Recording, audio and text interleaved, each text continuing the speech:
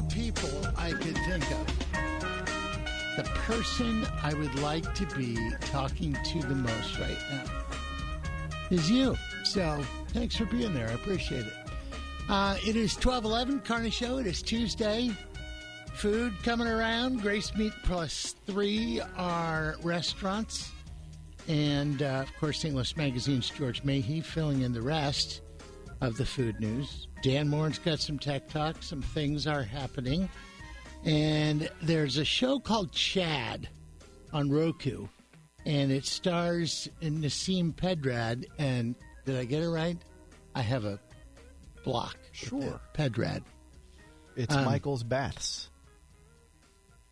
Text line 84126. Is it really? Yeah. So Nasim's going to be on the show, former SNL cast member, and this show, Chad, pretty interesting. She's also a stand-up comic, but she plays, and I said this yesterday, a young Persian boy. Okay. So that happened. So that's just some of the things that are happening technically on the broadcast, but the fun and frivolity comes here with a visit with two of my favorite people, including... Where are they? They're waiting in the lobby. I'd love to bring them so you meet the them. engineers in the other studio. Nick Workman back there. Stop it, you guys. Hi, Julie. Hi, Carney. Hi, Max. Carney. I like your sweater. It's like a slate blue. It's very nice. I just ordered a comforter for my son's room, my adult son, to get that same color. I love, and he's like, "Why did you order me bedding?" I was like, "Well, because I'm tired of looking at what's on your bed." Don't you ever want him to move out? No. Well, that's kind of what my husband said. He's like, "That's not a long-term thing." I'm like, "Exactly. It'll be my extra room." Who was talking on our show about helicopter parents the other day? Was it McGraw? Mm-hmm. And I just thought, oh man, I'm a helicopter parent. I am. I am self-proclaimed. I know one. You guys are, well, Suzanne is more of the helicopter. Oh, yeah. Where Crusher and I are both helicopter parents. We just amp each other up through the whole thing. I mean, I put my foot down when they smoke in the house. That's really it. Really? That's it? No. No. Okay. All right. So let's do this quickly because I want to give my time to a project we've worked on for some time. Okay. So what's going on? Where you been? What you been doing? What's happening? Did the show yesterday. Was going to watch The Bachelor last night, but I decided I'm going to wait and try to stock up a couple episodes together. Oh. Just to give myself a little carrot at the end of the stick here this long month of January that we're all experiencing. I feel like it's already ready. We should be 2025. Yeah. Here we go. I mean, this has been the longest month of my life for some reason. Now that you say that, it does feel that way. I mean, the like drudgery due of the weather and oh my gosh. Ugh. I mean, it's just a lot everywhere you go. And I saw something on, I know you'll be stunned, Instagram this morning that talked about the most depressing bedtime song from the 80s. Bedtime song? It was the bedtime song. What is a bedtime song? The song you would hear before you would go to bed, and you would hear this song, and this song meant it's time to go to bed, panic. So like as a little kid, like when you hear Frank Sinatra at a bar, it's time to get your coat and get out. Right. This is the go-to-bed song? Yes, it was for people that grew up in the 80s. I had a different one, but it's very similar. On Sunday nights, it was the tick of the 60 minutes stopwatch. Do you know the name of this tune? Suicide is Painless. And it's got words. I mean, what a bad decision. Like that this was being played at bedtime. And then you'd add Larry Connors going, coming up next, MASH. Yeah, at the end of it, it was like, oh my gosh, I'm not going to be able to fall asleep and all. This was Max's. This was mine. When I heard Taxi, I thought, oh no, they're watching Taxi and having coffee. I have to go to sleep. That's so weird. But I would hear this from the other room. I can picture it right now. I'm in my bedroom, and my parents are out there watching. I had no idea. What kind of sheets you got? You got Return of the Jedi or Snoopy? Yeah, Jedi, for sure. Yeah. But I would hear this song. I could have guessed that one. And I would know that it's too late now. I have to go to sleep. Yeah.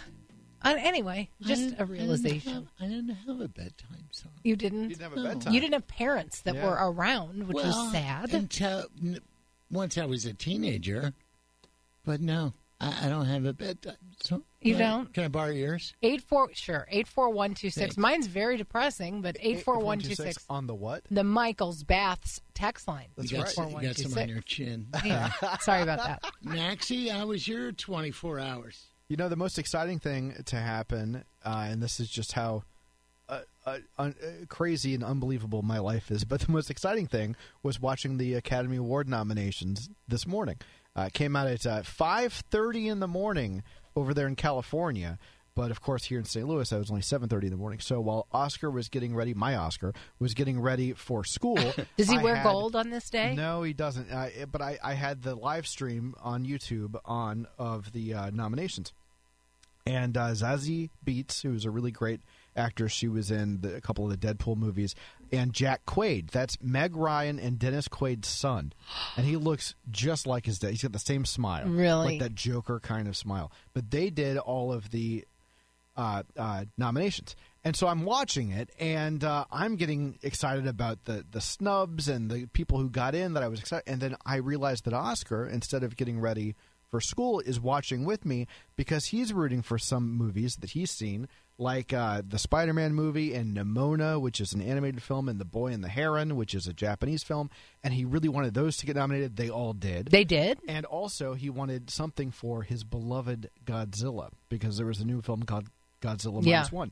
But I was telling him, in the history of Godzilla, the longest-running film franchise, since 1954, they've been making these movies. It's longer than anything else. And they've never gotten any nominations from the Oscars ever. Isn't there a best reptile category? Until today. It got a nomination for best special effects, so he was over the moon. Oh, that's terrific. And late for school, probably. Yeah, but that's okay. Katie took him, and I called him afterwards because he couldn't stay and watch it. But I called him, and I said, "Hey, Godzilla got in." Yeah. And he was very happy. Is there a reason that they do it at 5:30 in the morning? I guess because then it's in the news all day. All the trades and everything. There were people there at this banquet. I would love to go one year. I think it'd be fantastic. Is it a breakfast, I guess? Yep. How fun. I know. I'm sure that Meg Ryan and they've been up all Meg Ryan and Dennis Quaid had to be really proud. Well, it's kind of a big deal to have your son do that. And usually it is The Offspring, because I know that like Sylvester Stallone's daughter did it one year. So they kind of look for, hey, who can, I think Uma Thurman's daughter, who's now a well-known actress, I think she did it one year. So it's but it would be so much fun to go, because the people who are going to be nominated, they're not sleeping the night before. And we can talk about the nominations later if you guys are interested. I am wearing my Holdovers fictional boarding school. I was just going to ask you that sweater. Because yes, I want that. It was not. Well, you can't have it. It was nominated for editing. Paul Giamatti got in for actor and picture. Best Picture. Yeah, I saw that. So and I love that movie. Wore this today, and I do think it's interesting. And then I'll be quiet. That no, you don't have to be quiet. It's a talk show. I think it's interesting that Barbie, of course, nominated for Best Picture, but there's a storyline in Barbie about how Ken realizes the power in the real world of the patriarchy. Okay. That's a storyline in Barbie. Yeah. And I thought it was interesting how Margot Robbie, who played Barbie, was not nominated for actress. But Ken was. But Ryan Gosling was for kid. I thought, oh wow, that's kind of art imitating life, or vice versa. Indeed. And as predicted, yesterday Max said he'll have a few things to say about the Oscars. That was and nothing. He's the most qualified for sure. As I perused it, I don't think I saw one of them. And I'm sure, Max, at least in the major categories, you saw all the films?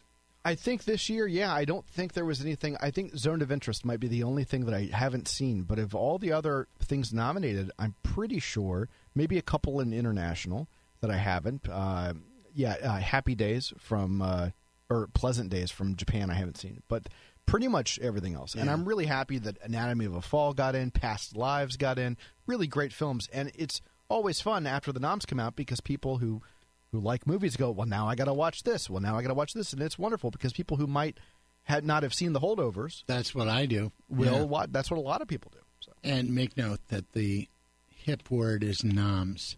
Noms. Did you catch that when noms came out? I did. He is tragically hip. It is 12:20. I would like to use my time to make good on something I said I was going to do. I don't know how this came up in conversation. And frankly, my dear, it doesn't matter. But we learned that Max Fuji, in his entire life on this planet, has never not only had a Nutter Butter, but never heard of Nutter Butter. Never saw a package of them? I even got the feeling that he thought I was making it up. I thought you meant circus peanuts. Yeah. No, those are They're gross. in the same shape, but They that's are. all. And if I saw the Nutter Butters at the store, I would not go near them because of circus peanuts. No, this is totally different. This is like a peanut butter Oreo. I found the family-sized box of Nutter Butter. You're a giver, and you brought it into the station. And Max has never had one, so let me slide this over to you, young man. And as Julie had her first Big Mac on this broadcast, Max is about to indulge in his first Nutter Butter cookie. I have a question for Julie. You had that Big Mac on the air. Mm-hmm. I'm pretty sure you only ate about half of it, and you said, not really your favorite thing in the world. Have you gone back and had another Big Mac? No. Okay. But I would just go for a hamburger or a cheeseburger. So it wasn't a success for you. Oh, it was fine. I just don't think I need to go in at 1,000 calories a sandwich. Okay, these look awful because they look like circus peanuts, and I can't stand that It's oversized not, though. Just peanut shape. wait. Just But wait. I do love peanut butter. Let the taste talk. Are you allergic to peanuts? We That's should what start Carney there. asked me, too. It's like, you already brought in the package, but Yeah, no, I'm not. I've got my EpiPen. Don't worry. Yeah, Okay. 'cause Jamie Kennedy. I was on know. the show.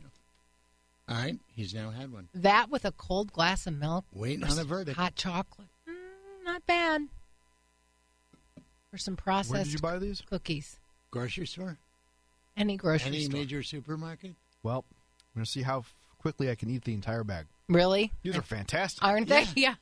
These are great. There's a restaurant that crushes those up and uses it for a crust in banana cream pie. Oh, yum. How come these aren't more popular? I mean, everybody's always talking are. about Snickers. And You missed out. It must be a Florida thing. I don't think they're popular. No, I've never heard of In the Nutter Michael's Baths text line, never saw a package. Has he never been inside a gas station? And they're almost as good as Girl Scout cookies. So, Yeah, they Well, kind of are reminiscent of Yes. Do-si-dos. They are very do-si-do-ish, but I think I prefer them. yeah, Yep. we'll have at it. They're family size. Right. Walter Noel Flores, again, doing such a great job for us in the flowers that I had sent to my wife on Friday. And they now live in our house, in the kitchen, on the island, and they still look absolutely beautiful. But I would tell you this, they drink a lot of water. I mean, I filled the vase when she came home on Friday, and by Sunday, it was almost empty again. Now, I don't know if it's that or the kids drinking Well, it. it's awfully dry in the house probably right now, too. Well, yeah, that too. So you got to keep it watered, but I'll tell you what, as long as I stay on top of that, they're going to look as beautiful as the day I got them for at least another, 3 weeks. Wow. I mean, that's getting a bang for your buck. So you want to send some flowers, send some nice ones, and they're not going to be the cheapest ones. I'll tell you that. But they will be the best ones. Walter No Flores. Find them online, WKF.com. All beef patties, pickles, lettuce, cheese, and the pickles. No, Pickles, cheese, lettuce and onion, sesame, all seed bun. I think they're describing a big... 2 all beef patty, special sauce, lettuce, cheese, pickles, onions on a sesame seed bun. Say that again. 2 all beef patty, special sauce, lettuce, cheese, pickles, onions on a sesame seed bun. 2 all beef patty, special sauce, lettuce, cheese, pickles, onions on it. McDonald's Big Mac, the big sandwich with the great big taste that everybody's talking about. Sesame seed bun, and we forgot the onion. Yes, it did. Yes, it did say onion. Are you sure? It said onion. Julie Buck's favorite. All right. Of all the campaigns and commercials as far as jingles go, I mean, that's 40 years old, 35 years old, and we still pretty much know it by heart. Yeah. It's So upsetting. I'd say that's a win. And I imagine the studio musicians tasked to record that maybe got $200. Came out in 1974. So they would get nothing for residuals. I or- doubt it. No. I don't think they were thinking that far ahead back then. No. So that's 50 years. Yeah. That's an old sandwich. right Don't there. say that. I'm 51. Well, I don't you're- want to be an old sandwich. You're not an old sandwich. I You're- am. No, you're a newer sandwich. I'm older than that sandwich. Michael's Bath's tech line just tuned in. What's Max eating? Maybe we can make that a contest on the show. Once a week, Max is chewing on something. A show that I was on already did that, so we can't. With you eating? Are you kidding me? Yeah, it was a bunch of us who did that. So. Oh, my. Getting back to Go to Bed songs, my favorite was Ray Charles singing America. That's when Channel 4 signed off. I do remember that. What else? Ton of things happening, especially around New Hampshire way. Yeah, that's all going down tonight. Now, did you see the phone call, the prank phone call that they recorded Joe Biden made like an AI voice of him saying, "Don't go vote in these polls. It's a bunch of malarkey." And yeah, they threw that in there to make it sound authentic. They said malarkey. Malarkey, and it was not real. The White House has confirmed that these phone calls are not real. It was all AI generated, and they're calling people last night in New Hampshire, and they're just people trying to screw stuff up. Don't do that. It just messes with our system. I don't know if you guys remember, but when AI was first being reported on and stuff, I said, this is the end of us, and here it comes. Here it comes. I think as long as everybody's aware of what's going on. Who's answering these calls? It's the elderly, and I get that, but this is not doom for us all. I mean, I'm not going to believe that Malarkey Joe is telling me not to vote. I mean, come on. And then you're going to follow the instructions of some guy on the phone going, "Don't go vote. It's a bunch of malarkey." Oh, boy, Joe just called me personally and told me not to go vote. Come on. Maybe I don't want that person voting. Maybe. Now that politics gets into full swing, I start paying attention. But that's the kind of stuff that I'll pick up from politics. The fake Joe Biden call. Another one. Let's see. I printed it out. So I really got to get myself organized. That's all right. We're here till 3. Nikki Haley is at a rally in New Hampshire, and she's talking to her supporters and everything, and a person interrupted her in the crowd and said, "Will you marry me?" I wonder what her husband thought. Yeah. I don't know if he knew that she had one. Oh, he knew, because when she said, "Are you going to vote for me?" He said, "I'm voting for Trump." And she said, "Get out of here." Yeah. So he knew. That's a little creepy. Yeah, it sounds like Baba Booey or something like off the Howard Stern show. So we've got this little thing happening in New Hampshire, and keep your seatbelts fastened. We go to Nevada February 8th for the Republican presidential caucuses, and then South Carolina for the Republican presidential primary election on February 24th. So it's coming fast and furious. What's the date on the Super Bowl? It is the 7th, I want to say. Let me look. It's right around then. February 11th, 2024. Yep. So it's 3 days after the caucuses. Wow. Nevada's going to be full of COVID. Crazy. Absolutely nuts. So, and I don't understand it, but Joe Biden will not be appearing on the ballot since the contest violates the National Party rules he pushed for, but supporters have mounted a write-in campaign on his behalf. I don't understand any part of that. He doesn't need to. He's already the nominee. It doesn't matter. But there are a couple other until people they push him out, saying "pick me, pick me." There are other Democratic candidates that will appear on the ballot. One is, these are household names, Representative Dean Phillips in Minnesota, and a candidate from 2020, Marianne Williamson. So they're going to be on the ballot and not Joe Biden.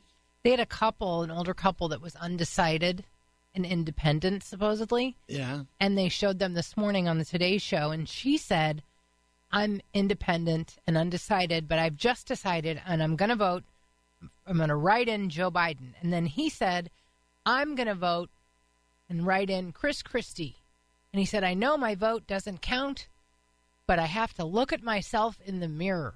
And then she said, I think we should see other people. And it's like, well, I mean, you could put Mr. Magoo on the right, and it's just a waste. And people do. Like, say something. Like, pick. These are the options. Pick. Otherwise, it has no impact. If we all did that, it would affect all of it's going to affect our country in one way or another. But it just seems silly to me knowing that if I write in John Carney, I mean, why would I even drive to the polls? No offense, of course. None taken. Well, no, plenty taken. No, I mean, I wouldn't write you in for president because I know you're not going to win. I want to cast my vote on somebody that actually has the potential to win the election. Well, if you were running, you're not running for president. You know, the good thing about running for president, if I wanted to, is I don't have any skeletons. Everything's out there. Police reports and, security camera footage. So you mean you have no hidden, Nah, everything's just... It's all out there. Well, and in your favor, I think the age of skeletons is behind us. Nobody can have skeletons. Yeah, exactly. I think the last skeleton was brought out of the closet with Bill Clinton with the I did not have an affair with that woman. I think after that, nobody cared because you look at not only Trump, but a lot of other candidates who have really sketchy stuff, and nobody cares. Yeah. So what's his name, with Donna Rice? Right. Which seems Edwards. Minuscule now. Right. But, I think Clinton was the last major political scandal, and since then, they're scandal-proof. So you're going to be fine, Carney. I feel like there's two major scandals going on right now with all of the Trump lawsuits and Hunter Biden. And nobody cares because they're both going to be the nominees. So you're proving my point. Well, okay. I think that there are scandals, though. I mean, those are scandals. I just don't think that they're allowing these people not to run anymore. Well, I think that's what Carney was saying is that used to skeletons in your closet would prevent you from gaining political office. I think that is over with. It's all over. AI is destroying the our planet. right to vote is a big deal, and I think you should use it, exercise it. I don't care what side you're on. Just pick something. Yeah, and figure, considering a lot of people lost their lives so we could do that. And if you ever travel to another country, not all of them, obviously, but you can see the kind of restraints and, no voice heard by the common people. You come to appreciate what we have here. Right. For sure. I know I do. We got a schmooze. That's around the corner. Next hour, we dig in at Grace Meat Plus 3 with Rick Lewis. I love that place. I love him. He's actually going to be in one of our restaurants at Carnival. 30 tickets left. I checked this morning. So if you want to go. And always last minute people call me and say, oh, man, I forgot to get tickets. Can you get me tickets? And I could understand how you'd think I'd have a line on tickets because it's my party. I got nothing to do with it. They don't I'm not in charge of anything. So, you are. You're in charge of getting the entertainment and outlining the menu and the food. But then other than that, as far as tickets and seating, I have no pull. It's not your department. I have no pull whatsoever. But, boy, we got a lot of stuff from the LHM people here. Thank you so much. The new 360 out here. Yes. Like a happy hour for 8 people for 3 hours, food and drinks. That's nice. Another one of those happy hour for 8 people at the one down at Union Station. Just a bunch of really cool stuff. Coming in daily, I put up a picture of the Kelsey helmet that is signed. Is it Jason or Travis? Travis. And also we have, I'm not sure what it is, but it's something signed from Taylor Swift with a certificate of authenticity as well. Wow, pretty impressive stuff. And you can bid online. Right. I was going to mention that to you. I don't think we are ready to do that yet, but I'll let you know day of when you can. But I'd rather you came to the party. Great fun. 24th of February at Ameristar. So think about it. Think about coming to party. Why not? I would.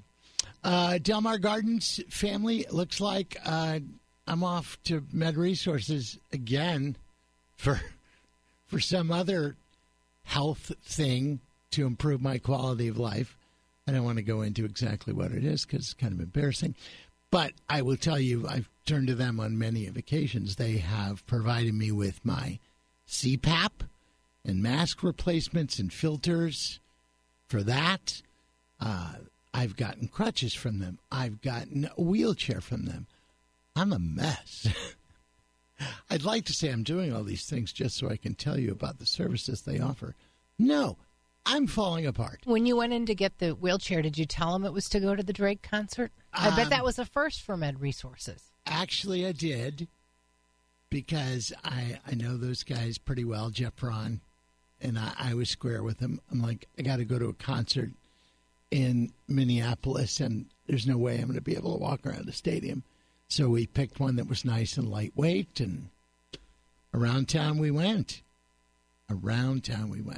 So, anyway, so if you need any of those things, from orthopedic socks to special orthotics made just to your fitting, or those scooters, those motorized scooters, everything to improve your quality of life. And Med Resources, which is, no surprise, part of the Delmar Gardens family, online at delmargardens.com.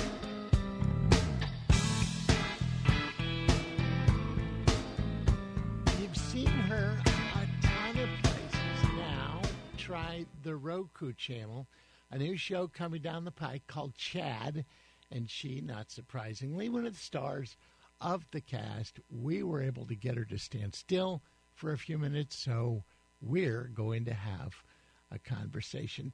Nasim Pedrad, welcome to the program, and congrats on the new show. So is it weird to work on a TV show where Lorne Michaels isn't lurking in the shadows? I've thought of him often, because SNL really does give you, it's just such an incredible training ground, and it's such a game of survival to withstand that show week to week. You sort of leave it feeling like if you could survive that, you could survive anything. So I took the grit from that experience and knew that I wanted to create my own show, and was able to go off and do that.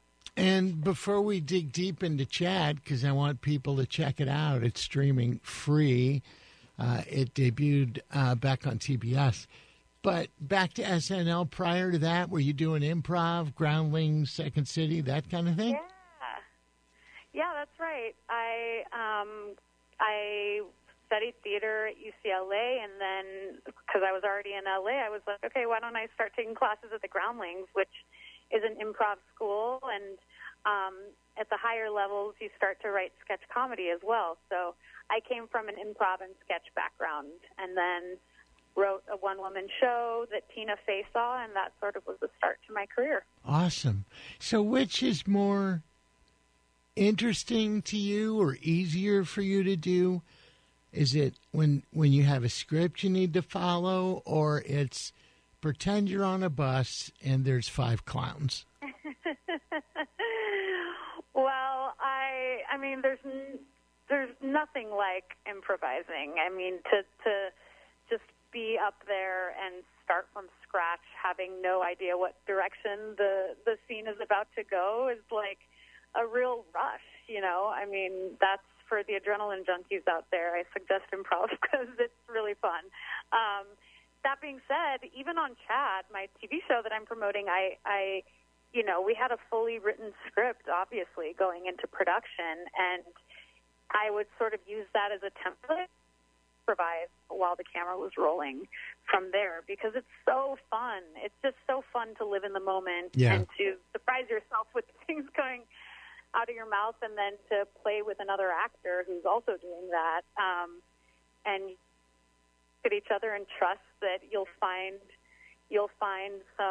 some gold, you'll have some fun, and you'll make each other laugh. And I'm so proud to promote this show, and I believe in it so much because I know it's funny, and we just laughed to death making it. So I hope that comes across to the viewers. Yeah, and when you left NSL, you went on to do a show with another alum in John Mulaney, who is one of the funniest humans on stage I've ever seen. True. I would think with you two on the same set, probably hard to get a lot of work done. Oh my gosh! I mean, he makes me laugh obviously so much. He's planet Earth, and yeah, I left SNL with him to do that show, which felt like a cozy transition out of SNL because it was another Lorne Michaels show, and I was having so much fun my 5th season. I didn't really want to leave, but then I was like, oh my gosh, I have this opportunity to do this sitcom with John, and it ended up, the show didn't end up lasting. It was such a great lesson at that point in my career of like how, you know, in the entertainment industry, you could have the pedigree around something, and sometimes things just don't come together, or they don't translate the way I knew that I was at a stage in my career where, however long that were or weren't to last, I wanted to really make my own show. And so when that ended, I developed Chad, and I was lucky enough that it worked out, and we got great reviews season 1, and we got a 2nd season out of it, which now people can watch on Roku. That is awesome. It's called Chad. Check it out. And a couple of very interesting things in my mind about this show is, number one, it's a single camera shoot, which gives you a completely different perspective of what you're watching. But I got to tell you, when I look at you, I don't think, young Persian boy. That's interesting casting. It is interesting casting, and listen, the network had similar concerns when I told them. They're like, you know, what do you want to write next? And when I pitched them the idea for Chad, they were like, oh, okay, great. And so you'll play the mom. And I was like, well, actually, I think I should play Chad. Like, I think we could push the comedy so much further if you're not watching an actual Persian-American immigrant kid suffering through the awkwardness that we put Chad through. And at the same time, hopefully you just, a couple minutes into seeing this adult woman play that character, you just sort of buy it, and you're along for the ride, and you're able to laugh at the ridiculous stuff he gets himself into, which we had so much fun writing, and I certainly had so much fun performing. And I teeter-tottered. I really hope people give it a shot, because it is funny, and season 2 in particular is full of these amazing guest stars, and we give Chad a love interest that goes in a pretty hilarious direction, and I'm just so excited for fans to see it. Yeah, I teeter-tottered back and forth between totally relating to Chad's awkward situation, and I'm of a much older generation. And secondly, I get the same feeling a lot that I got watching Curb Your Enthusiasm, where I'd be thinking, Chad, oh, don't say that. Don't go there. Well, that's the thing. It's like, I thought it would be so funny to tell a coming-of-age story of, like, an awkward teenager who, unlike, you know, a lot of the shows we've seen in the 80s or 90s where there was, like, a distinct bully that terrorized the main character, there's no one bullying Chad. He just gets in his own way more than anything else. And exactly what you said, that cringe comedy of like, oh God, here he goes again. Like, what is he going to do this time?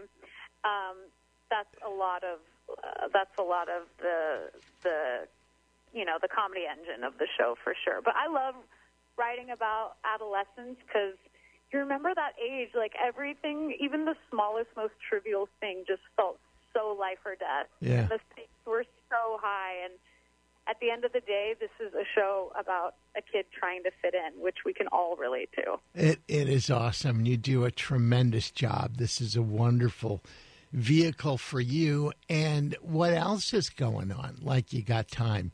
Do you do a stand-up act? Do you play the banjo? Do you juggle? Do you sing?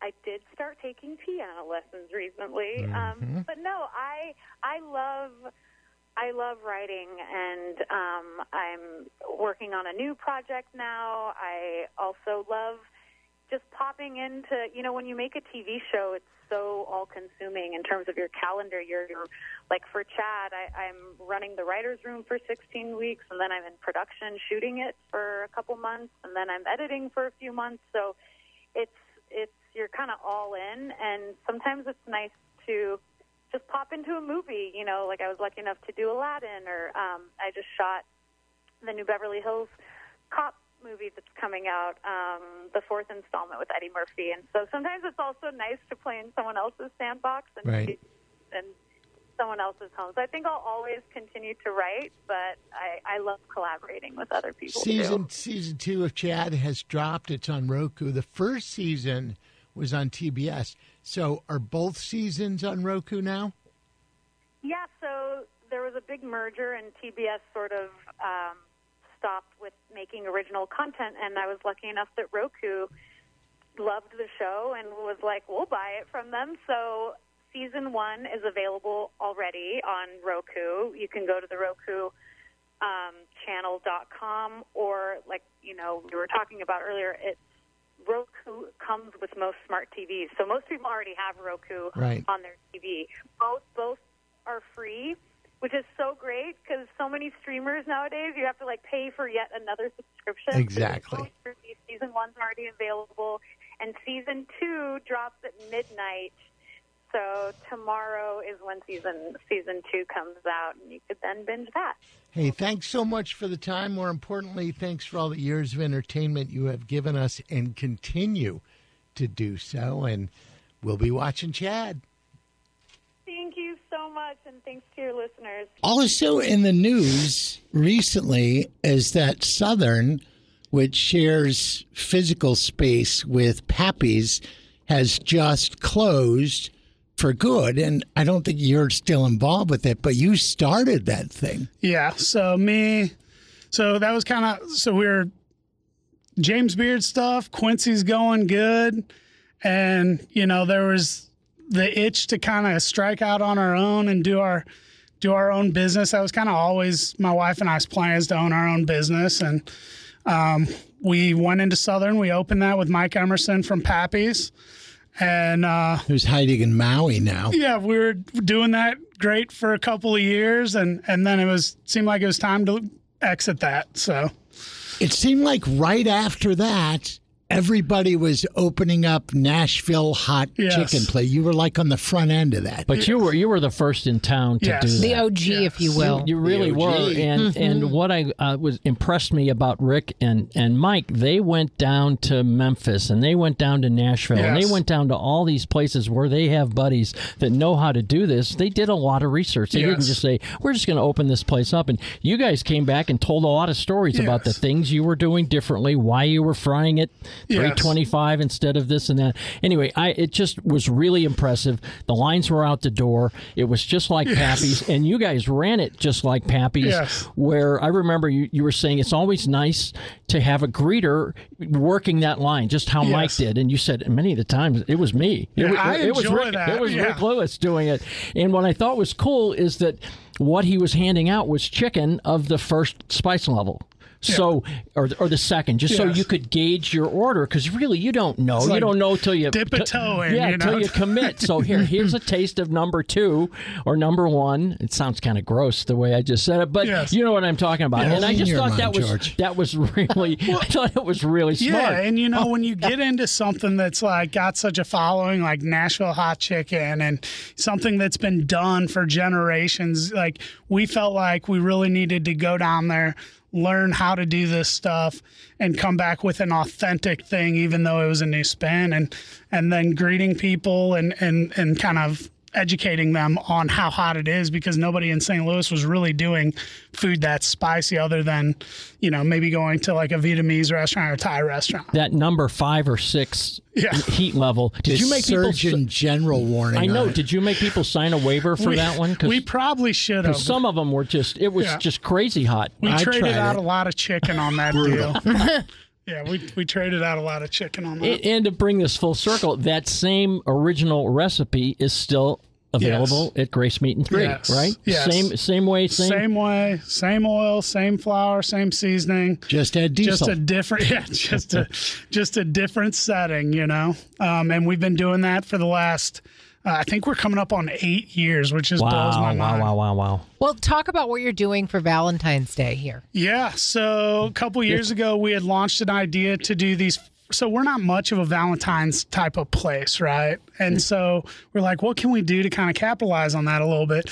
And so a couple of years ago, we launched these fried chicken bouquets. I remember. So they kind of went viral. They were on a late night show. Everybody's talking about them. It's a half dozen tenders with some carnations, some herbs, and some dipping sauces. And it comes in a little bouquet. It looks like it's arriving straight from the florist. In a little flower box, yeah. This is my wife, man. Everybody thinks I'm the genius. She's the real money behind this nobody thing. thinks you're the genius. Yeah, okay. Well, I did, but it's not, you know. Yeah. Yeah, look at that. I'll take a picture and post it of George. So what about seating for Valentine's Day? Are you going to put candles on the table, or is the fried chicken bouquet enough? Yeah, so, those are kind of come pick them up, do your own thing, whatever. So to do in-house, we've decided this year we were going to launch a fried foods tower. So, a lot of people, they go to the nice restaurant, they get the seafood tower. We're going to do kind of a hillbilly version of that. All right. So your first tier, you're going to have a Frito misto, a fried calamari, crawfish tails, red peppers. You're going to have chicken tenders, fried catfish. You're going to have fried lobster served in the shell. You're going to have hush puppies, slaw, French fries, dipping sauces. And then on our top tier, we have caviar service. So we got, instead of bellinis, we've got Southern style Johnny cakes, which is like cornmeal pancake, creme fraiche, caper, a little bit of shallot and chive, and all the lemon to squeeze over everything. Is that the size? If I ordered it at the restaurant, would I get that? Basically what you're going to get, brother. It looks like a sled. Yeah, it really does. What we didn't want to do was not live up to the idea of the seafood tower. Those are very impressive when you go into the restaurant and you see that. So, so this is what, can I ask how much that thing costs? I think it's clocking in around $115, something like that. That's a lot of food. It's but a lot it feeds of food. A ton of people. people. It would probably feed 4+ Easy. 5 people. Yeah. Will this go past Valentine's Day, or is this just a special for the occasion? This is our first run, so we're going to see how it goes. We kind of want to bring it back for New Year's Eve as well. Yeah. And then kind of see where it goes from there, if we're going to do it all the time or not. Man, it's so cool. You order a bottle of bubbles with this, man, and I mean, that's a party right there. Right there. Where are you from originally? I'm from St. Louis. You are? You have more of a little bit more of a twang. Everybody says I say it's a South St. Louis. Oh, is that what it is? I don't know. You're south of town? It's from hanging out with all these people in the South. I was going to say like Scottish. Scottish. Just not. Georgie, what else is going on around town? I've kind of been out of the scene. Oh, there's there's all kinds of things going on. I did a thing that I said, what are your favorite restaurants now that the weather has gotten colder? Somebody asked me that. I said, and this is when it was 0 degrees. So that's a good question. So I did an article over the weekend, and I started writing it, and I go, and all of a sudden I've got 25 of these places. So anyway, darker, cozier, dim lights, candles, lodging look, things like that kind of came to mind. 1111 Mississippi, Fox and Hounds, Basso, those kind of lodgy type places. But the granddaddy of them all, and I haven't gone up there in a while, is that Père Marquette Lodge and Conference Center. Yeah, their chicken is really not as good as Rick's, of course. But. Wow. Yeah. Well, too soon, Carney. Too soon. Yeah. It's a lovely wintertime drive going up to Grafton to do that, and they've got that fireplace that has those 5-foot logs in there. Anyway, it's just a really cool road trip, and there's all kinds of history and ambiance in the place, and the good old comfort food. Actually, it's a place Rick Lewis would feel quite at home in. My mother-in-law got us a gift card or a stay there. Yeah, last year. So we actually are planning a trip to go up there here in a few weeks. There you go. It's fun. And the other one that I know we've mentioned on the show is Hamilton's Urban Steakhouse and Bourbon Bar. That just feels like a wintertime joint. Yeah, it does. Some places are all, windows and light wood. Not this place. It's just, it's perfect. So anyway, I came up with about 25 of them. So next time it gets really cold, check them out. That's where you'd find them. Carney and I have been talking a lot about potato skins for some reason. Well, because I made them over the weekend. Well, and then we were talking about the potato skins from Sportsman's Park and how good those are. Is there a place in your mind, George Mahe, where you think of? No, I'm not a potato skin eater. I just, the bar and grill places right, Rick? I don't know that there's any in town that like stand out. And I'll tell you why I'm kind of done with it, because when I was younger, we served them at this place in Columbia, Missouri, and we would take all the baked potatoes that weren't used and turn them into potato skins. You'd peel them, and they were the next day's potato skins. Then they got so popular that we were cooking the potatoes just to get to the skin. Yeah, and then we had the insides. It's a lot of work. Then we had the insides of the potatoes. We had to. It was like mashed potato this and potato pancakes and this and that. So I'm kind of done with it. I think you kind of got to be a fat kid to make like a good potato skin. Well, I was, so like, I know like the When whole I came deal. up in these bar and grills and like, you know, everybody would be like, not the potato skin, because they didn't want to make them because they had to sprinkle all the stuff. But I loved making. I just packed them full of that cheese and bacon. Yeah, and sour cream. Sour cream. Yeah, kind of overcook them a little bit. I had such a hankering for them. I made them over the weekend. I never made them before, and I didn't realize they are labor intensive. A little bit. It's more than gutting out a potato and filling it with sour cream and cheese. Rick Lewis is here. It is Grace Meat Plus 3, and of course, Georgia Mahe 2 on a Restaurant Tuesday. And we got more of it right after some messages. CarneyShow, welcome back. Restaurant Tuesday it is. January 23rd as well. Thursday on the broadcast, we do our Backstoppers fundraiser. That's always fun, and you'll meet some of the supporters. You'll meet some of the Backstopper people, and of course, tremendous cause indeed. I'm more and more impressed every year. And of course, Guns N' Hoses, their big event that they do around Thanksgiving, and they made, and it was over $1 million, I think. Oh yeah, yeah, and it's such a great cause. Really we'll talk more about it on Thursday, but. Really, if you're not familiar with Backstoppers, just tune in and you'll get it right away. Indeed. Restaurant Tuesday going on, and Rick's come up from the city. Rick Lewis from Grace Meat and 3, and, of course, George Mahe from everywhere, actually. Everywhere. Man, the myth, the legend.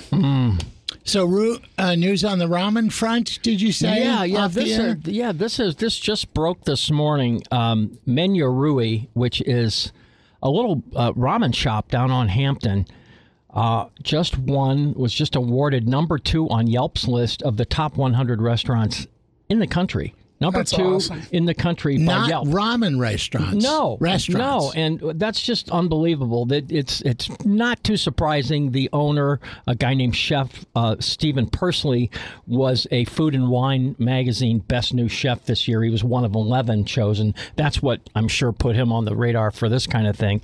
But the Yelp folks, you know, they take a lot of things into consideration. They just don't do this haphazardly. So anyway, hats off. And the crazy thing is there's 24 seats in there, and the line will wrap around the building. Oh, I'm sure. But the good news is, you know, a ramen experience is maybe 30 minutes. You know, you get your, you know, they do it quick, you order it quick, you get it quick, you eat it quick, and you go. Spill it on your shirt. Yeah, that's how it works. Anyway, he's a great guy, and it's well-deserved. And good for him. He needs another 24 seats, though. I'll tell you that right now. So to get a firsthand feel of what it's like to get something like this, the James Beard Awards, basically pretty much the Academy Awards in the food world. Right, the Oscars of the food world. And out of nowhere, and by your own admission, no idea that you get named Best Up-and-Coming Chef a few years ago. What did that do to your business or your paycheck? Or flipped on a light switch in the business, that's for sure. I mean, we had no idea what to expect. Like, you know, I was familiar with the James Beard Awards, and I had worked for some of these guys, but I really wasn't, like, hyper-focused in on that or even, like, trying to go after something like that. And so all of a sudden, you know, my phone, Twitter just lights up, and you know, I remember, I'll never forget Nate Hereford, who was the chef at Niche at the time, Chef de Cuisine. He's like, you know, it was like, buckle up, big boy, because things are about to get real. Yeah. And, you know, it was just crazy because we were just this, like, neighborhood bar and grill in South City. And the next day, line out the door. And that Cadillac you drive now is really slick. Right. So, we had... I remember my father-in-law was washing dishes. We had Alyssa's little brothers back there helping me prep. They were like, you know, young teenagers at best at the time and just trying to keep our heads above water. And that was the first time Mike Emerson popped his little his beard in the kitchen and was like, "Hey, can I help you with anything?" Oh back my there? gosh. That's so But funny. no, it was amazing. It was a huge blessing. Just so it's always exciting when you see some of these guys getting recognition on the national level like that. I love to see how happy it makes you to even talk about it. You Yeah. really do love you love your job. What made you get into this in the first place? Well, what made me get into it wasn't what made me stay with it. What got me into it was that I was a troublemaker. I hung out with a lot of roughnecks, and I saw a lot of my friends like going to jail and other sad kind of things happening. And I didn't want to work for my dad. He was doing real estate, and I had my fill of tearing out nasty carpeting and things like that. And I got into cooking, and then I just excelled at it really quickly. So I started in neighborhood bar and grills, family-owned Italian restaurants, and then got into the fine dining scene. And I was just like a sponge for learning this stuff. And then really just falling in love with people and food and farmers and all that just kind of is what has kept me into it. That's great. I'll take food over people any day. Yeah. It's George actually interviewed me a few years ago and was like, "What's your favorite thing about the restaurant business?" I was like, "The people." And he's What's like, the worst "What's thing?" the worst Yeah. thing?" I was like, the people. Yeah, Yeah. that's exactly right. You don't think of Grace Meat Plus 3 being a place to hang out during big sporting events. It's not a sports-themed restaurant, but you've got Super Bowl happenings. Yeah, so we're not, the sports place because we don't have the TVs. The idea behind not having the TVs is that we really want people to hang out and kind of with Talk each to other each other, and talk yeah. to each other. That being Sorry, Max. Yeah. We do have one TV in the bar, but we close early on Super Bowl. It's a slow day for us. But the food that we serve is great food for Super Bowl. Yeah. Yeah, Super Bowl That's where parties. we do like packages and things like that. So we'll have wings offered. We'll have ribs offered. We'll do a nacho platter with hot chicken and our green tomato relish and ranch dressing on there. And we do a lot of carry out that. Yeah, it makes sense. I would imagine probably ought to call that kind of stuff in ahead instead of just so showing up and place saying, your order, reserve it ahead of time. Place your order online at our holiday store. It's ordergraceholiday.com. And you'll come up to the window or come inside. We'll hand it off to you, and you can be on your way. I have one more question for you. Okay, the name Grace Meat and 3, Grace Meat plus 3. Yeah. What does it mean? That's a good question.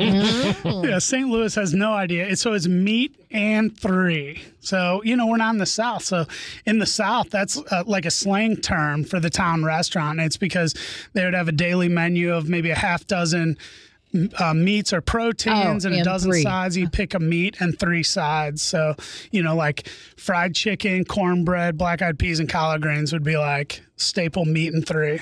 what about the grace part? Grace is like God's grace or an undeserved gift. I feel like we all need a little bit of grace nowadays. And so we just kind of loved everything that word stands for and thought it was a fantastic name for a restaurant. So I love it. I'm glad I asked the Indeed. question. Yeah, and anytime a great time to go, but certainly Valentine's Day, that fried food tower is unbelievable. Before we get off that, how many different breadings? You're not using the same breading on all this. It's all different, it seems like. no, it's pretty standard. So like the flour breaded options are is our chicken flour. Now the seafood, we soak in a little bit of buttermilk, whereas our chicken is dairy and egg free.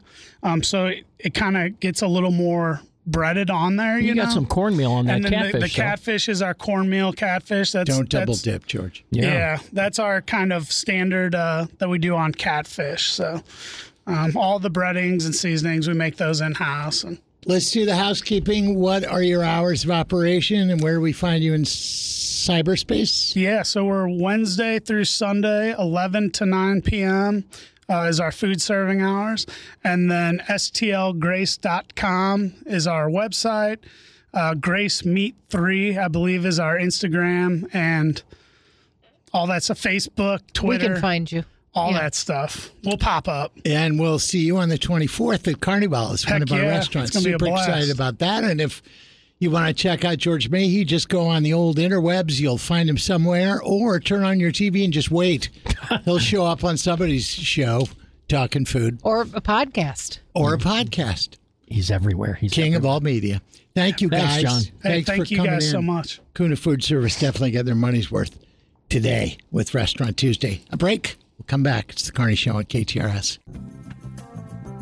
All right, it's time to talk to the author of the best-selling science fiction espionage novels, The Barren Agenda, The Aleph Extraction, The Nova Incident, and his latest thriller, All Souls Lost. All available now anywhere books are sold. He writes for sixcolors.com, knows everything tech. Favorite color is green. He's the father of baby E. He's an animal tolerator. You know who I'm talking about. Doesn't It's our celebrate friend. Taco Tuesday? It's our friend Dan Moren. Hello. Happy Tuesday. Yes, it is now that we've got you. So, a lot of stuff happening. Let's dive in, shall we? My prediction that AI is destroying the world is coming true one bit at a time. And the latest one out of New Hampshire, that people are getting robocalls of Joe Biden saying, bunch of malarkey. Don't go to the polls. It's a bunch of malarkey.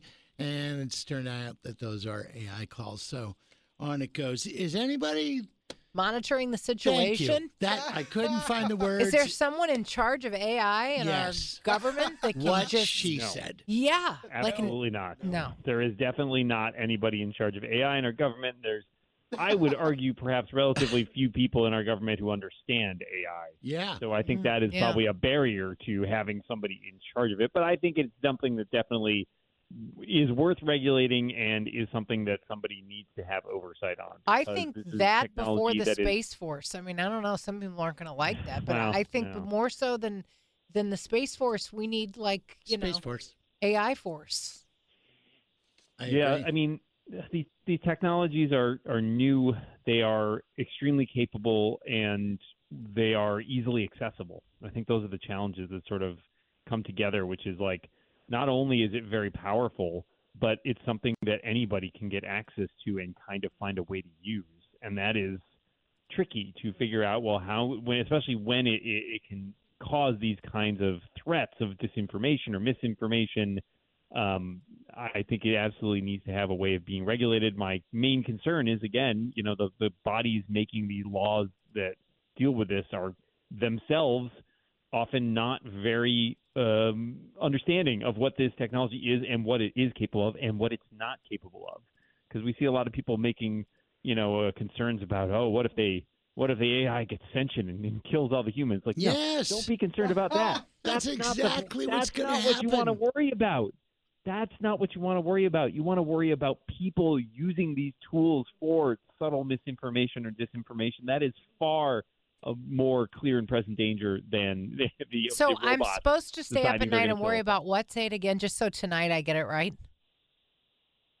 What? I mean, don't worry about robots trying to kill you. Is that Okay, that don't the worry about mantra robots you trying want? to kill me, but I do worry about... Don't worry about anything, Julie. You don't have to worry about AI. Oh. It will take care of Don't itself. worry. It's fine. Be There's happy. Nothing Now, you he can said do about it. to worry about people using AI for Sure. nefarious things. People are going to be nefarious. They're going to use hammers for bad reasons. And that's how weapons. It It's fine. leads to total destruction of humanity. Hello? I don't. Yes, I mean, Max is right that Don't say these that. are tools and they can be used. Yeah. I know. On the air too. They are tools that can be used for good and for ill, and that is certainly true. But there are concerns, and certainly they need to work with the companies who are creating these tools to find ways to more accurately represent stuff and more effectively put into place safeguards, or at least encourage those companies to put in safeguards, or threaten them with some punishments if they don't, so they have a reason to do it. One more question on the subject from me, and a lot of times I know I'm going to get ridiculed for asking a particular question Oh, I because it can't makes wait. me sound like a moron. This is one of those occasions. I don't really know the difference between ChatGPT and AI. Is one a form of the other? Are they competitive? Am I crazy? What's the special at Taco Bell? I don't know. So, Tell me. Yeah, I mean, I don't think you're alone in that, honestly. So AI is a very, very broad umbrella term for a lot of different types of technologies. One of those technologies is ChatGPT, but it is not the only version of so-called artificial intelligence that is out there. Artificial intelligence itself is even kind of a misnomer because it implies intelligence, which a lot of these systems don't actually have. So ChatGPT is an example of a specific type of technology, in particular a chatbot, right? Like something where you go and you type in stuff and it responds to you in text. There are other forms of AI that are used for things like, for example, the creation of fake voices or the creation of fake videos or the creation of art. All of these things fall broadly into a category often called generative AI, which is to say AI that creates something, that makes something, usually based on prompts or information provided by a person. But there are many other types of what I think a better term that is sort of a subset of that is machine learning, which is like the technology where we have developed systems where machines can sort of iterate over data and learn things about the patterns of that data and extrapolate. Oh, I get it now. It's clear as day. Clear as I do my best. Day. With the cold weather we had, and it was crazy here, just like the rest of the country, where we were glazed. We were completely glazed, freezing temperatures and such. And not something I thought about because I don't have one, but electric cars were apparently stuck, that electric charging stations weren't working because it was so cold. And it's like, not being able to get gasoline anywhere. Not and your fun. car just sits there. Didn't they think of that before they came out with chargeable cars? Sure, but there's a variety of things happening here. One, yes, batteries in general do not do well in cold weather. If you've ever left your phone in the glove compartment or in your car overnight on a really cold night, it drains a lot faster. That's just the chemistry of batteries and how they work. Usually they are perfectly fine once the temperatures get back up to the operating normal sort of temperatures. It doesn't permanently damage them, but it does impede how well they charge and how well they hold a charge. This isn't unique, by the way, to electric cars. I don't know if any of you ever had a diesel car, but at cold temperatures, diesel can solidify. So I had a friend who had a diesel car in high school, and there were nights where he would have to plug it into like a heater, basically. But they're not popular now because that didn't work out so well. Could that really hurt but they were electric? popular. They were popular for other reasons, such as gas mileage and stuff like that. But yes, it was a challenge, similarly limited to the sort of physics and chemistry of the particular material they're using for fuel. Now, this said, there are a couple other places where, this can be avoided. I think the biggest challenge for this is infrastructure, because people who have the ability to, say, leave their car plugged in overnight in their driveway, if they have one, or a garage or something like that, are not going to run into problems. The problems are going to be for people who do not have that infrastructure available to them and rely on the public charging network.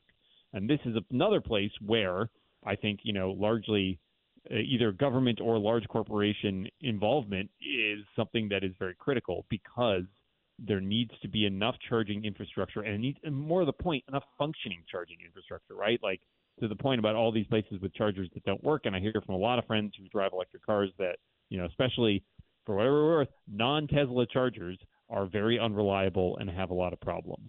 So I think this is more than anything, electric cars, they're here to stay, but I think we need to, work on developing out the infrastructure of charging around the country in order to adequately support situations like this and be prepared for it. Because if you have these situations where it's like there's only one working charger in this gas station or in the parking lot or whatever, and people are lined up out the doors because we don't have enough chargers.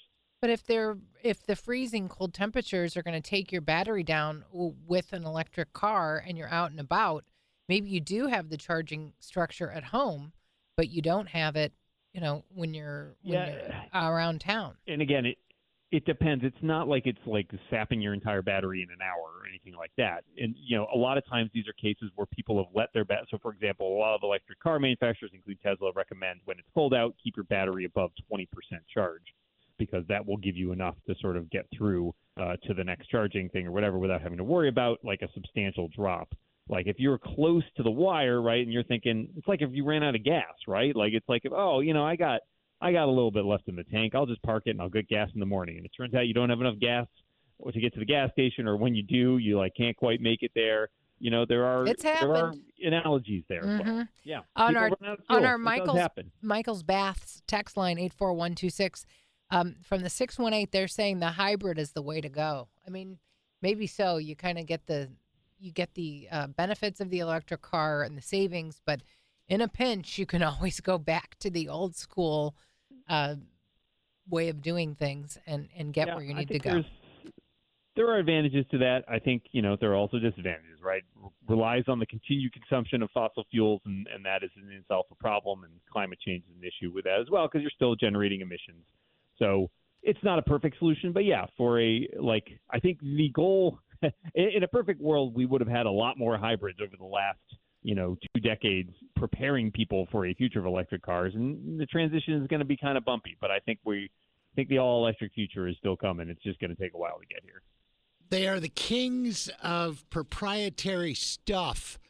Apple and their, apps that they have in the store that you can only get them from them. They only work on certain things. And now an issue has gone all the way up to the Supreme Court about such things and monopolizing. And it doesn't look like Apple fared all that well in the ruling. Well, that's actually interesting, because not entirely accurate. So essentially, this was a case between Epic, which is the makers of the game Fortnite, which you may have heard of, and Apple. Yeah. Epic sued Apple a while back to say, essentially, we think it's unfair that we can't do business outside of the App Store, and Apple mandates us to do this. And to do that, they basically broke Apple's rules in order to make their point, and then they sued them. It became a bit of a media circus. Now, what happened in this eventually was that of the 10 counts, 9 of the 10 counts went in Apple's favor. There was one count which involved a so-called anti-steering provision that was decided against Apple.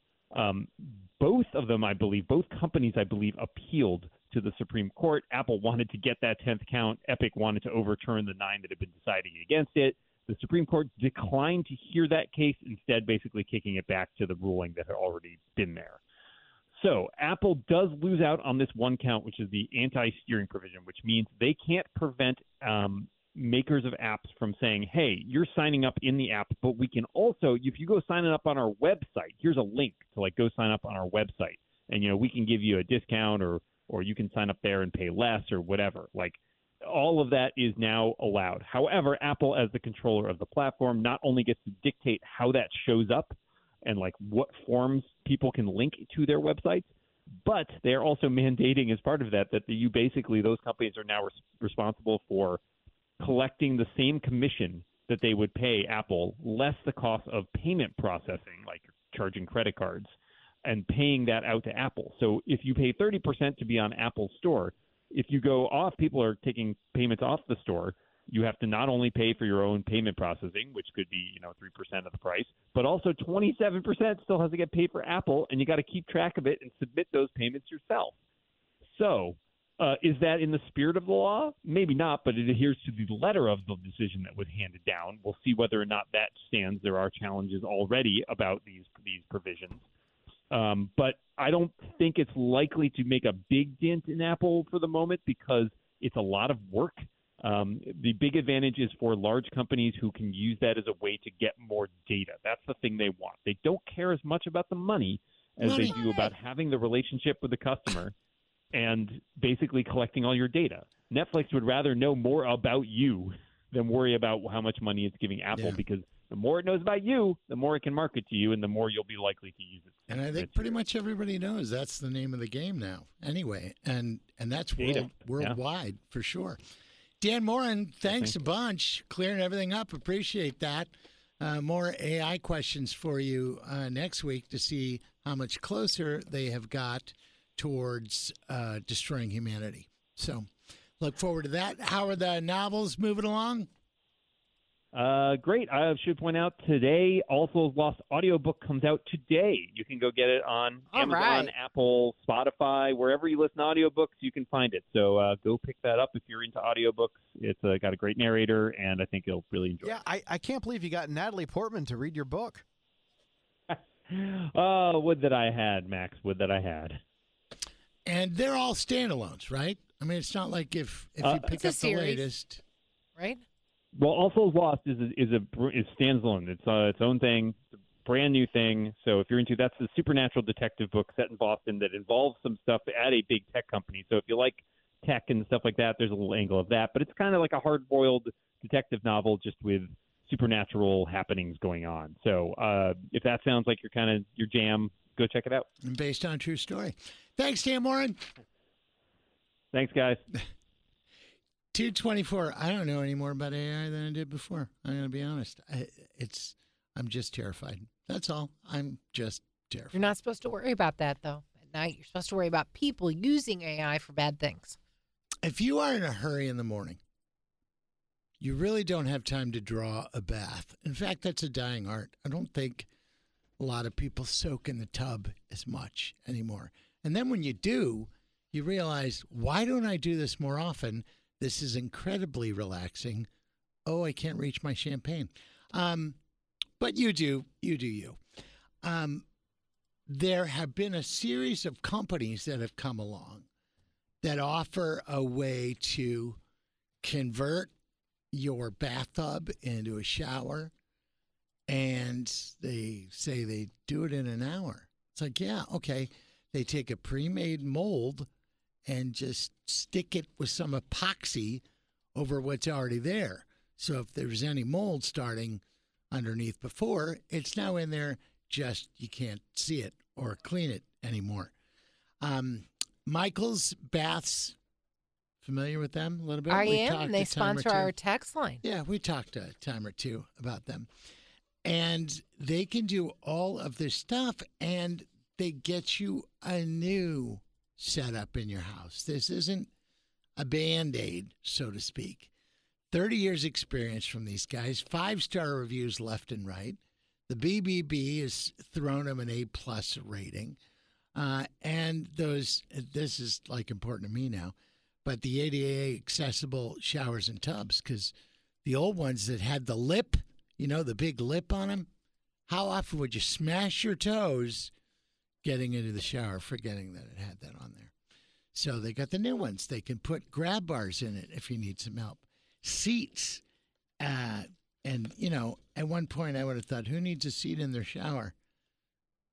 I have several times. You need a couch and a love seat, and a chair and ottoman. They can do that for you. And you know what? You could call them and they'll help you. They're not going to pester you. They don't do the high pressure thing. I had a visit with them, and I just became more and more impressed with everything they were telling me. And I'm thrilled that they're involved in the show and that they're a client. And if you want to find out more, michaelsbaths.com. They've got financing options for you, too. A free consult with one of their designers. Yes, one of their designers, plural. Plurals are important, apparently. That can help you with just such things. So a phone call is necessary. 636-775-0800. 636-775-0800. We welcome them to the show. You should welcome them to your bathroom. That sounded weird. michaelsbaths.com. Let's go to the KTRS Traffic Center now and have a look at the roads. Hopefully a lot better than yesterday at this time, Captain Paul. Much better than yesterday, Julie. Right now, a 2-car crash on 64 West at the Hanley-Brentwood exit is blocking the right lane. 2 traffic control vehicles are blocking the right lane on the northbound 270 exit to eastbound Page near the Lackland exit. And road work on 44 West past Bowles has the right lane closed. From the KTRS Traffic Center, I'm Captain Paul Kopsky on the Big 550 KTRS. Now, Polly, baby, booby, honey, sweetie, listen. Yeah. You're not here at the beginning of the show, and that's where we kind of talk about what we've been doing since the day before. Yeah. But because you come in on the late here, We have no idea where you've been. Yeah, I mean, it's a mystery. So you going to tell us? Or you going to make me keep guessing? Because I'll take it somewhere very dark and dank. Well, yesterday, in the wake of the serious ice storm, I stayed at home. But what was kind of funny about it is there was ice all over my windshield in my driveway in the morning. And then I looked back at it a couple hours ago, and it was all gone. It had melted off. Yeah, just wait it out. Yeah. You know where I keep my scraper? It's in the garage. Isn't that brilliant? Absolutely brilliant. Oh, yeah. Isn't it? Anyone else see the irony that because of all the ice and there was so much traffic, our traffic guy didn't go out and get in traffic? Well, that's smart. That's what the highway department said to do. That's they right. said stay home if you Everybody can. said stay home. If you can, stay home. But it's kind of your gig. I think it was probably okay in the afternoon, don't you think? I think you need to reassess your commitment to what you're doing. I'm reevaluating my life as we speak. Are you not happy with your career choices with this? Don't answer him. I always wonder when they have, like, I'm not going to name a channel, but any local station that they're like, and now we go to Susie Jones, who's riding in the block vehicle, and she's live out on the ice as we speak. Susie? And she's like, hi, I'm in the car with this coworker of mine, hoping to God, and my mom's on her knees praying that we get home. I mean, why do they do that? But ... Why? They own the dash cam. They're like, well, let's use this for something. I know, but put two people at risk? Because we love it. We love to see the people with the hurricanes out in the middle of the ocean. We love it. Do we? Unless they wouldn't do it if we didn't watch. Yes. You know why they do it? Because it's too cold to send the reporter out to a gas station to stand by the sign when the gas price goes up. That's another one. It's like, okay, did he really have to go there? Right. Do you think they're excited about the assignment? Do we need to send someone out in the hailstorm with a tape measure? I went to journalism school at Mizzou. I guess I should have. I'm still paying for this. I should have gone out in our KTS storm vehicle. KTRS, actually. Arnie, God. It should be right there on the check. Did I say that wrong? Wow. That is so... Oh, I'm just cringing. I make any mistake like that, these two do 10 minutes. But we will now. I'm the villain. I'm Snidely Whiplash here. I guess I missed a letter. That's Can okay, I buy a Paul. vowel? Sure. Go ahead. Well, not really, because there aren't any vowels There's no in KTRS. I also noticed you're back this afternoon, but along with traffic reports, you also do sports. Yeah, sports at about 3:05, 4:05, and 5:05. And that's kind of your passion anyway, isn't it? Yeah, it really is. I like doing, being able to do St. Louis sports reports. Fantastic. And you do a hell of a job. Oh, I appreciate it. Just throw that out there. Do you feel like this month is just drudging on, like the longest month of our lives? Well, the worst 2 months of the year for me are January and February because of the cold. Yeah. You know, I always want to fast forward to March. Spring training, baseball. Right. Let's get it going. But March is a volatile month. It can be 80 one day or 10 the But next. you get March Madness, and that helps things. That's true. Or just madness in general. Right. Colonel, glad to have you as part of the team. Glad to be back. Class up the joint a little bit. After I was iced in. But now you're out. By water. It's coming back, though. Oh, water. It's your nemesis. It is. Oh, that's right. Water and me don't mix. That's I know. right. Near-death experience if you're playing the home game. 2:36 break. We'll come back. More Carney Show ahead. That are incredibly funny from St. Louis. The Sklar brothers. Yeah. Randy and Jason make it through town once in a while. And years ago, they used to close out their show with this song, dressed as rock stars with the headband and I think wigs and a tennis racket and an air keyboard, and there's lights going, and it is hilarious. Hilarious. But somebody might have captured it and put it online. I assume if you look up Sklar's REO, I don't imagine there's too many things that has both of those in there. Just a little tip from your Uncle Johnny. Michelle Franzen is at Nikki Haley's headquarters, which is very a band name. Very cheery at the moment. No band name? We'll check in. No, it's up to the boss. Nikki Haley's headquarters? No. Okay, it's too political. It sounds too personal, actually. Oh my God. Any hoodles, when we were talking to Rick Lewis, and he really kind of blew on the scene when he opened Southern up. And Southern was right where Pappy's is. It was like half of Pappy's building, and he'd set up this fried chicken place, and it was fantastic.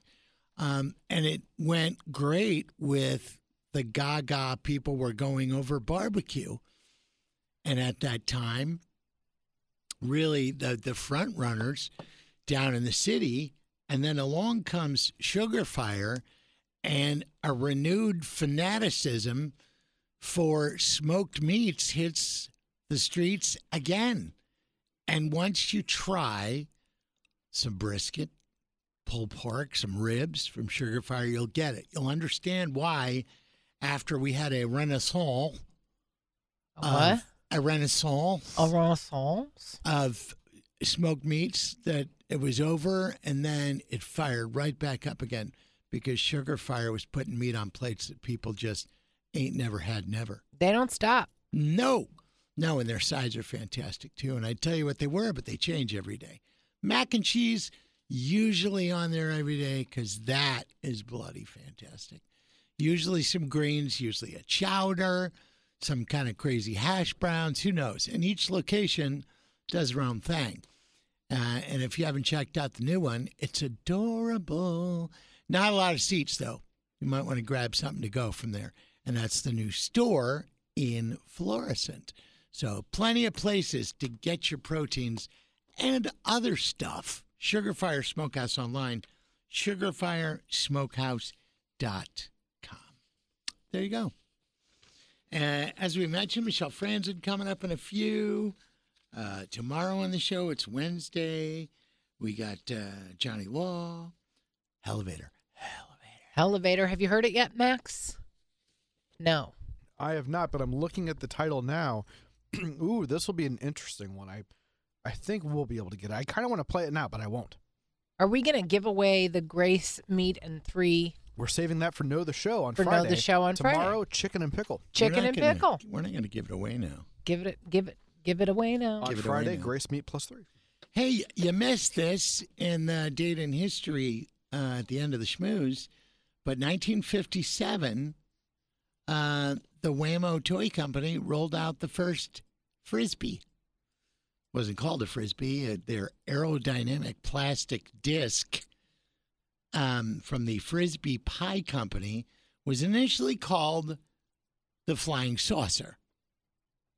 On it goes, and then it catches the eyes of Wham-O. They dub it the Pluto Platter, and then on we go, and it finally gets to its current owners, and they decided to call it Frisbee after its origins, the pie company that had those pie tins in the first place in 1871. So that's interesting. So who owns the right to that? I mean, I don't understand. Who would be the person or the company that would be in charge of it? Yeah, it was Wham-O in the beginning, and then Wham-O got sold, and the two owners broke up, and one of the guys had Wham-O, and the other guy had another company. So I'm not sure who makes Frisbee. So could we now. just make our own CarneyShow disc that was just like one of those and just call it CarneyShow disc? You see the cheap ones all the time. Yeah. Something about a Frisbee, it's perfectly balanced, and I don't know if it's still. It says here, Mattel currently owns Frisbee. They bought the toy from Wham-O in 1994. Which is a little more recent than that 30. I guess that's 30 years ago now. I guess it's not very recent, but I know. Doesn't that make you feel old? Yes. Yeah. In my world, that's yesterday. And to give you an idea of how long it's been since I have been a student of the disc. Yes. I used to actually play something called Ultimate. Oh yeah, I've heard of that. Which was kind of like soccer, but instead you move the disc back and forth, obviously by throwing it. Is that kind of like Frisbee golf? Have you played that? I have played People that. love that. Yeah, that's completely different. Is it disc golf or Frisbee golf or same thing? Disc golf, but they call it both. And if you haven't played that, that's really fun too. And that is a science. We went into a store that sold disc golf discs. And just like golf clubs, your sand wedge and putter all the way to a driver, you got 14, 15 clubs to choose from. Well, same thing with the golf disc Frisbees. Really? They're like ones the size of like a salad plate, and then there's a bigger one, then there's a tiny one like a clay pigeon. Yeah, it's they're cashing in. Wow. Do they have golf disc bags? Could we get in on that action or what? Sure. Okay. I mean, I think it's an over-the-shoulder number. Very nice in springtime. So, yeah, that was on this date. So, thought you'd like to know. Tell your friends. From the 314 the Michaels Baths text line, Justin here, 24 years ago today, the Rams beat the Buccaneers to go to the Super Bowl. Seems like just yesterday. Just yesterday. Also, today is a fairly significant day for some, and I'll tie this all into my AI destroying humanity. But today is the day they set the doomsday clock to whatever they're going to set it on. And I think we've talked to Marshall about this before. No idea who the person is who's tasked with that. Tell us how close we are to complete annihilation. Well, it turns out the people that get to change the clock are the people that invented it. Imagine that. What a shocker that was. The Bulletin of the Atomic Scientists. That's who they are. And today is the day. They're going to set it somewhere. And this goes back quite a ways. It was created in 1947, and they originally set it at 7 minutes to midnight. It got down to 3 minutes, and I don't know where we are now. I know we're getting closer, but according to the Bulletin of the Atomic Scientists. So we are at 90 seconds to midnight. All right. It's been that way for the last 2 years. So long, everybody. 90 seconds to midnight. AI is going to take us all down, and I told you so. I won't get to tell you because we'll all be gone at that point in time. So Julie just showed me something disheartening. That was sad. Yeah, really sad. We just got word that Charles Osgood, former CBS News host, has passed away at the age of 91. But what a run. On the road with Charles Osgood. Yeah, it gave us a lot of great broadcast stuff. We'll talk more about it tomorrow. And yeah. Do you have a chat with him? I talked to him, yeah. I knew it. I did. 2:49, quick break. Another chat right around the corner. It'll come to you live from New Hampshire. Hang on. In New Hampshire, so no surprise, ABC's Michelle Franzen in the midst of it all at Nikki Haley's secret headquarters. Well, it's not secret, just her headquarters. I haven't made it to headquarters yet, but I've been roaming around, going to a few polling places today and getting a feel for what the voters are doing out there. And it is still a mixed bag. We've talked to a variety of voters some who are Trump supporters, Haley supporters, even the write-ins for Joe Biden today. What is the White House, what is their statement on Biden being the write-in candidate? Are they endorsing the idea of doing that or not? It's sort of an offhanded sort of endorsement, and that's because, of course, the Democratic National Committee, as well as with Biden's approval, reconfigured the Democratic primary calendar, where their first primary actually takes place in South Carolina next month. By law, though, New Hampshire, in their state law, has to be the nation's first primary. So there's been some tension there that hasn't been in years past, but there's a ground game here for the write-in candidates, sort of surrogates working that out. And that's because you have all these independent voters, as many as 300,000 independent or undeclared voters that can vote either for Republicans today or Democrats. And that's what Nikki Haley is banking on to raise her chances to stay in this race against Donald Trump as well.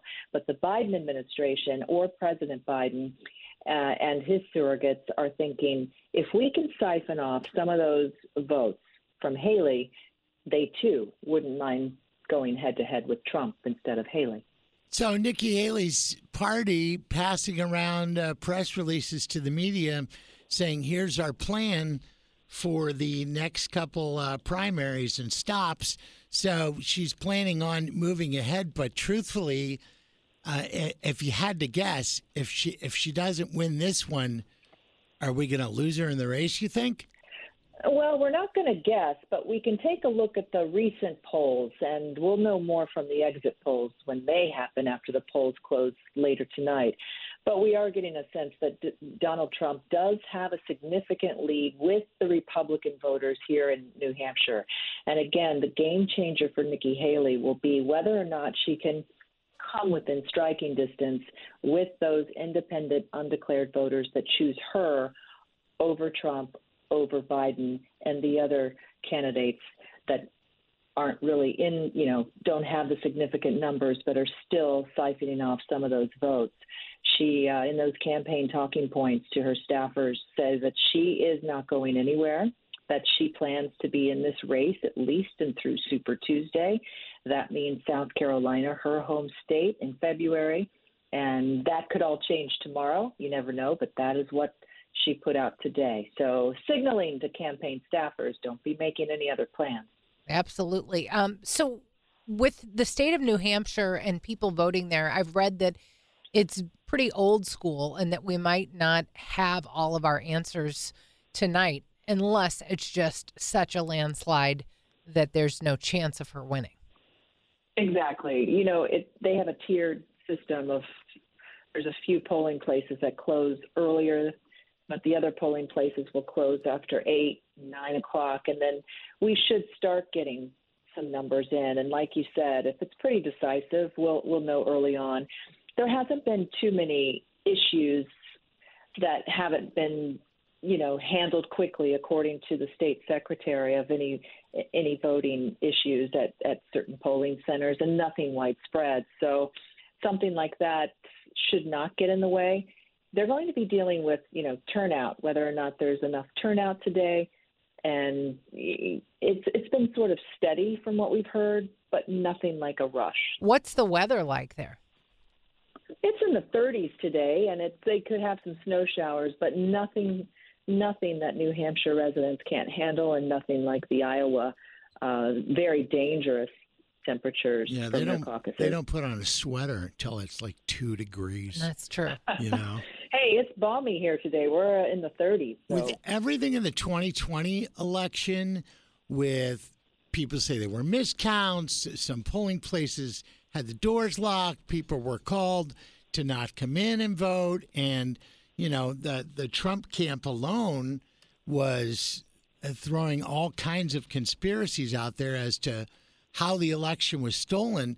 So what's going to be different this time? What did pollsters learn from that? Well, we're not hearing any issues about here on the ground in New Hampshire of anything like that, other than the robocalls that have been taking place. Yeah. That mimic some of the voices, including the president's voice, that are under investigation now. But it's interesting, Donald Trump's has a significant lead in the polls, but there are nothing to say that there's anything funny going on with his lead. No hanging chads. Not from his camp, not from any other camp. Okay, good. Michelle Franzen, thanks so much for checking in and going to the trouble to go all the way to New Hampshire and cover this thing. We benefit. Thank you. All right. We appreciate it. Bye-bye. So long. And Guy Phillips is in the building. I saw that. How about that? So Guy and Josh taking you through your afternoon, and we'll meet back here with the Nutter Butter Convert, Max Foisey, Julie Buck, and yours truly. I ate about half that bag. What's that? Half the bag I of ate Nutter about half Butters. the bag of Nutter Butters, yeah. Well, you got the other half of the ride home. For Julie and for Max and for the Nutter Butters, I'm John Carney. Thanks for listening. Be good to each other.